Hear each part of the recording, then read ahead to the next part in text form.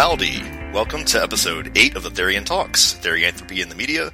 I am Zephyr Nazumi, the big fluffy derpy tiger, and I am joined by Dust Wolf, the big bad friendly wolf. Hey there. So today we're going to discuss Therianthropy in the media, and this is kind of a hot topic for the community in general. It's something that is very personal to a lot of us, and we want it to be brought to the attention of the mainstream or researchers or... it depends on the individual, actually. There are a lot of different reasons that we could want the mainstream to hear about our stories, but it's also a very sensitive topic, so sometimes we're a little cautious about how we should approach this, or we have some opinions as far as how we should be represented in media. I would like to add to this that the reason that we are making this episode specifically is to also help the larger community or also people outside of the community to understand that we do discuss these things within the community. And one important thing to understand is that in the Therian community there are no particular leaders.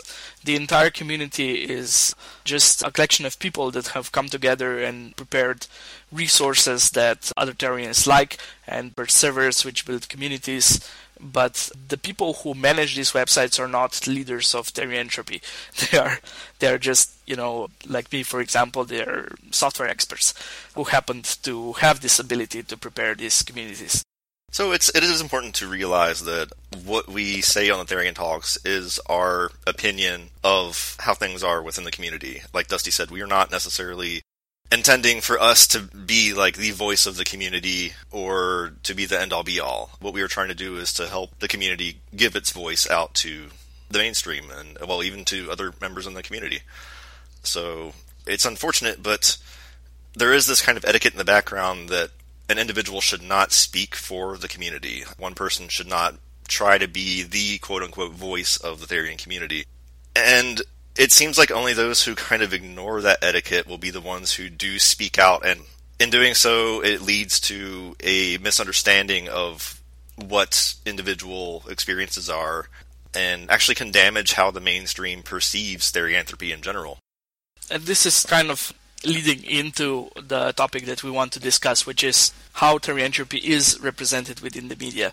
There are a few different perspectives that were presented to us by members of our forums, discussed on various occasions. And in this case, we would like to present two examples so that you may understand the broad spectrum of discussions that we've been having. One of the positions held by Wolfdaughter in a forum post that we will link in the description states that if we should not speak for the community, then only the people who ignore this etiquette will speak for the community. So, in other words, we are creating kind of a situation in which the only people that end up representing our opinions are the people who ignore our etiquette. This can be somewhat frustrating, especially for people who have been in the community for a longer time, because their experiences may not be represented by the individual. Again, sometimes the documentaries that have taken place make us seem like we are looking for attention or we are trying to be seen as special or something along those lines. Sometimes the representation that we're getting is from people who haven't even been in the community for very long, so they don't know what the community atmosphere is or what the general reflection of the experience is. So it's kind of frustrating for people because it's difficult for some of us to step forward and talk about these things. Again, we don't want to do any damage to the community, but by not stepping forward, we're also doing some damage because we're not giving correct or accurate information to the media. And one of the points that was described on the thread in question is how some of these representatives are quote-unquote selected to take place in these media representations. And more often than not, it's that adult members within the community have harder time scheduling, whereas younger members may have more time to participate in these sorts of recordings or documentaries or things like that, even if, again, they don't know entirely what they should be trying to represent, or they don't realize how what they do could be damaging to the rest of the community.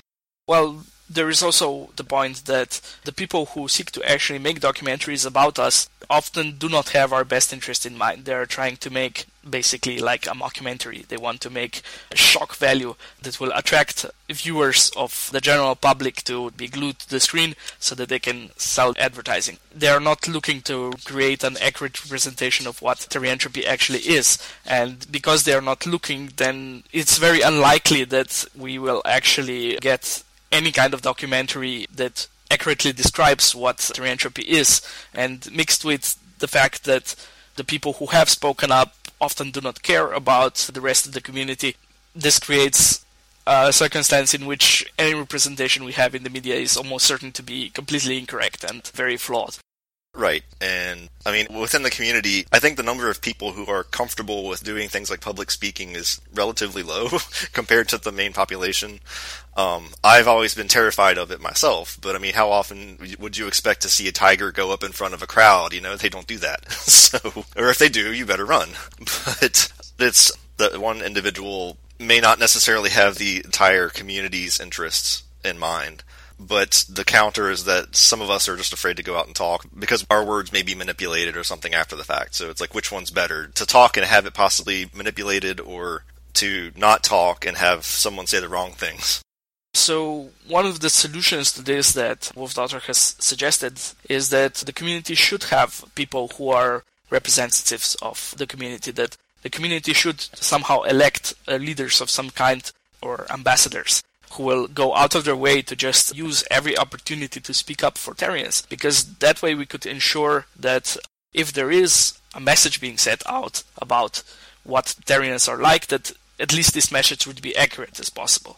And that's why it's important for, I know at different furry conventions and things like that too, there are sometimes Therian panels or things along those lines, and it's very important for anyone who can go there to give attendance and to listen to the stories of everyone else and kind of get a better idea of what everyone else is going through and how they think that those outside of them should interpret therianthropy.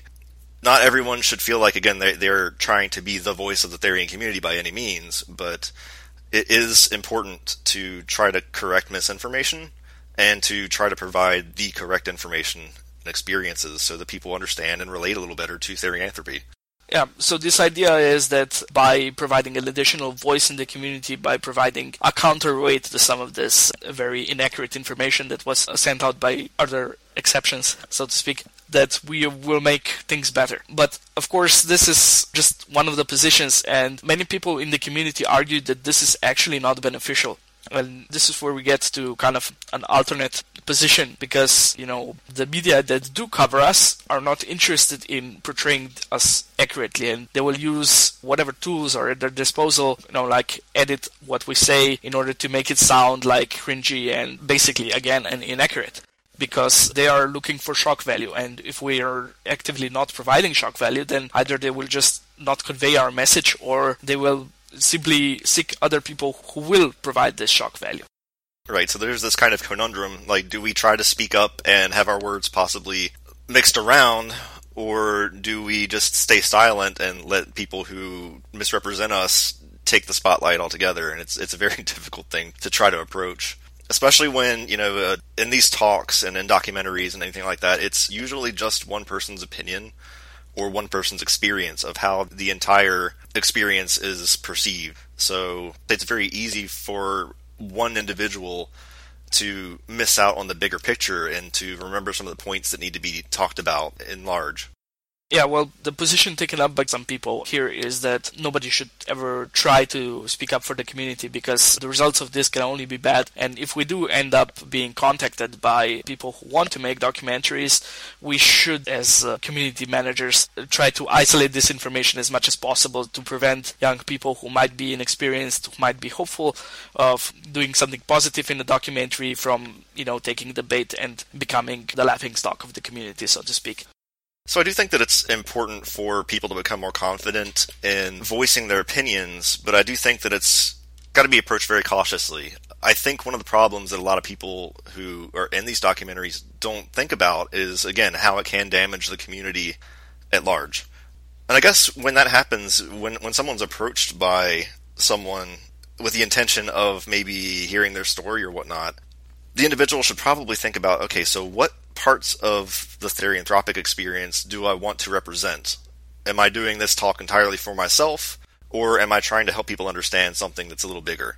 I think one of the important things that you were trying to say previously was regarding speaking up at community events, for example, at cons, is that actually bringing out a lot of the discussion that we have on these topics is just closed discussion because we have it within communities which do not allow the public to view what is being discussed. And it's a really important part of actually bringing this information out and just enhancing the discussion with this information which is otherwise being hidden. So I do think it can be a good thing that we have people speaking for the Therian community in public. When there are like people who know how to speak in public, when we have people who speak in public with a direct audience instead of recording for a documentary where things could be edited and changed. So this obviously is something that could be beneficial. One of the things that I've also seen at conventions is that some people who attend, they do have the best of intentions with this sort of thing, but they are still very timid or shy to discuss their own personal experiences. And I know I've talked before in previous episodes that I have a lot of anxiety and things like that too, but still in those situations I try to stand forward and be the one to break the ice about some of these things and kind of put myself out there so that way deeper conversations and deeper understanding of therianthropy or what we're experiencing starts to take place. So it is important to, I guess, kind of be a little vulnerable also in that sense and figure out, okay, how can I help others be comfortable with discussing their own personal experiences? Yes, because this is actually what I consider to be like, why should the public care about therianthropy? And we do have a few reasons why we should be talking with the general public about therianthropy. One of the main reasons that many of us can see is that if there are people who are not familiar with therianthropy yet, who have these experiences but don't know what to call them, then if we have materials out there in the public that they can access, then they might be able to realize that they are Therians and start looking for us. Also, as we have mentioned before, it could be a very useful tool for correcting misinformation. We could be actively going out into the public to show to people that Therians are not all, cringy people who are just looking to stand in the spotlight and pretending to be special, that we are politicians and engineers and people with serious jobs, so to speak, who are also Therians. And bringing this information out there could be very valuable for the Therian community. And it can be kind of difficult, but I think it's important for whoever is considering going out and talking to a media source or talking in a panel or anything like that, to wonder, again, why would this matter to somebody else? If you don't think about that question beforehand, it could just seem like you're trying to get attention. You're trying to seem special, you're trying to ask for special permissions or something like that. I know, I remember seeing somewhere, someone said that, well, what are Therians going to ask for next? Like, to have litter boxes in bathrooms. That is absolutely not what we want. We want to be taken seriously, but if we only approach these things and we're not at all relatable, why would the mainstream even really care? A lot of us have struggled, again, with therianthropy from time to time. It can be something that makes our jobs more difficult. It can make things like social interactions more difficult too. So there is benefit and value of our stories getting heard, especially from a scientific perspective, because that could allow people like psychologists to say, okay, well, this is a legitimate thing. How do we help these people? It helps us perhaps become more integrated with society and helps society understand more about our experience. On the other hand, you could argue that by making information about therianthropy public, that we, in a way, make ourselves a target. Like many people who have important careers, either they're politicians or lawyers or, wildlife professionals in the end. If their employers knew that they are Therians or that they identify as Therians, that could have, negative professional consequences for them, or maybe even legal problems in some cases. Like, for example, they're engaged in various legal battles, and what is better than someone, just picking up this news story about them being, like this special snowflake Therian and just using that as a way to discredit them in court. This could have serious consequences for some people, and maybe this is an important argument why not to make therianthropy something that the public has to deal with. Because in the end of the day, we can be Therians without anyone ever knowing about it. We don't have any need to make ourselves public. And I agree. And again, from my personal perspective, I wonder, if my employer finds out, how could that impact my career? But it's important for me to voice myself because with all of the things that I went through as a teenager and doubting myself and some of the struggles I went through with therianthropy, I think that it's important for me to tell my story and to possibly help other people either not feel crazy or to figure out how to integrate themselves better with society. So it's really a difficult thing. Like, in a sense, I could be putting myself at risk. I may not be. But what's the reward for it? And I know that some people are very afraid of talking in the public because, again, they may have very astute careers that could be on the line if they do represent therianthropy in any way, shape, or form. And it's unfortunate, but it's how things are. It makes it scary for some people to talk about their experiences. And we were talking earlier about actual ways that therianthropy has been depicted in the news to date. And I've been able to, by studying the traffic logs of Therian Guide's website, I was able to figure out that there are certain public news outlets that talk about therianthropy, and they do offer links back to our community for people to check us out. And in reviewing this information, I've figured out that not all depictions are bad. There are a few specific experts who have written completely decent understanding articles about Therians. And there are news articles which you would consider yellow pages who have written basically unbiased information about us. So it's not all bad regarding the news, even though the few documentaries that we have had maybe haven't portrayed therianthropy in the best light. And I guess it's worth pitching here, too, that if someone is approached by someone from the media saying, we'd like to do a documentary on Therians, do your research. If you look back at their history and they do focus on, cringe documentaries and things like that, it's probably best to tell them no thanks. What we would like to have is positive representation in the media and, again, correct information. So there's always a chance that, yes, someone can manipulate what we say after the fact, but it's better to err on the side of caution, I think. And if something's giving red flags, it's probably best to just assume that if they have a history of publishing cringe articles or documentaries, that's probably what they're going to do with this. Yeah, but then again, it is also fair to say that every single documentary that we have about therianthropy so far, and do note that some of these were created with the best of intentions, ended up being very cringy and very, very not flattering of therianthropy. So it's not completely clear-cut, I think it is worth saying that there is a good argument for just keeping therianthropy to ourselves and not making it very public. Alright, so I guess to wrap things up, I would like to thank you all for listening, and I would like to thank those of you who are participating in the live chat right now for submitting some of your questions. I know we did not answer everything, but we're trying to keep everything relevant to the topic. If you feel like we have not completely covered this topic, or if you feel like you may have an opinion that may need to be included, feel free to get in contact with us. We are trying to treat these topics as things we can revisit in time, so please don't assume that this particular podcast covers everything on this topic. We will continue to provide new content as needed. You're welcome to post it in the comments or in the forums, as you prefer. I wanted to say specifically that it is not our intention to, again, speak for the community and so forth. We are just providing one of the different voices regarding the discussion that is ongoing within the community. And if you think we're wrong, that's fine. Let us know. I know that I will accept any kind of feedback that we have in that regard. Just don't yell at us.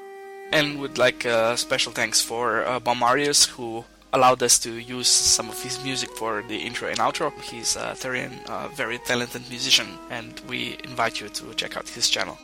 Well, thank you all for listening. We know it's been a while, but we are glad to be back to record. It's good to be back with Dusty again, and we hope you guys enjoyed this podcast. Thank you all.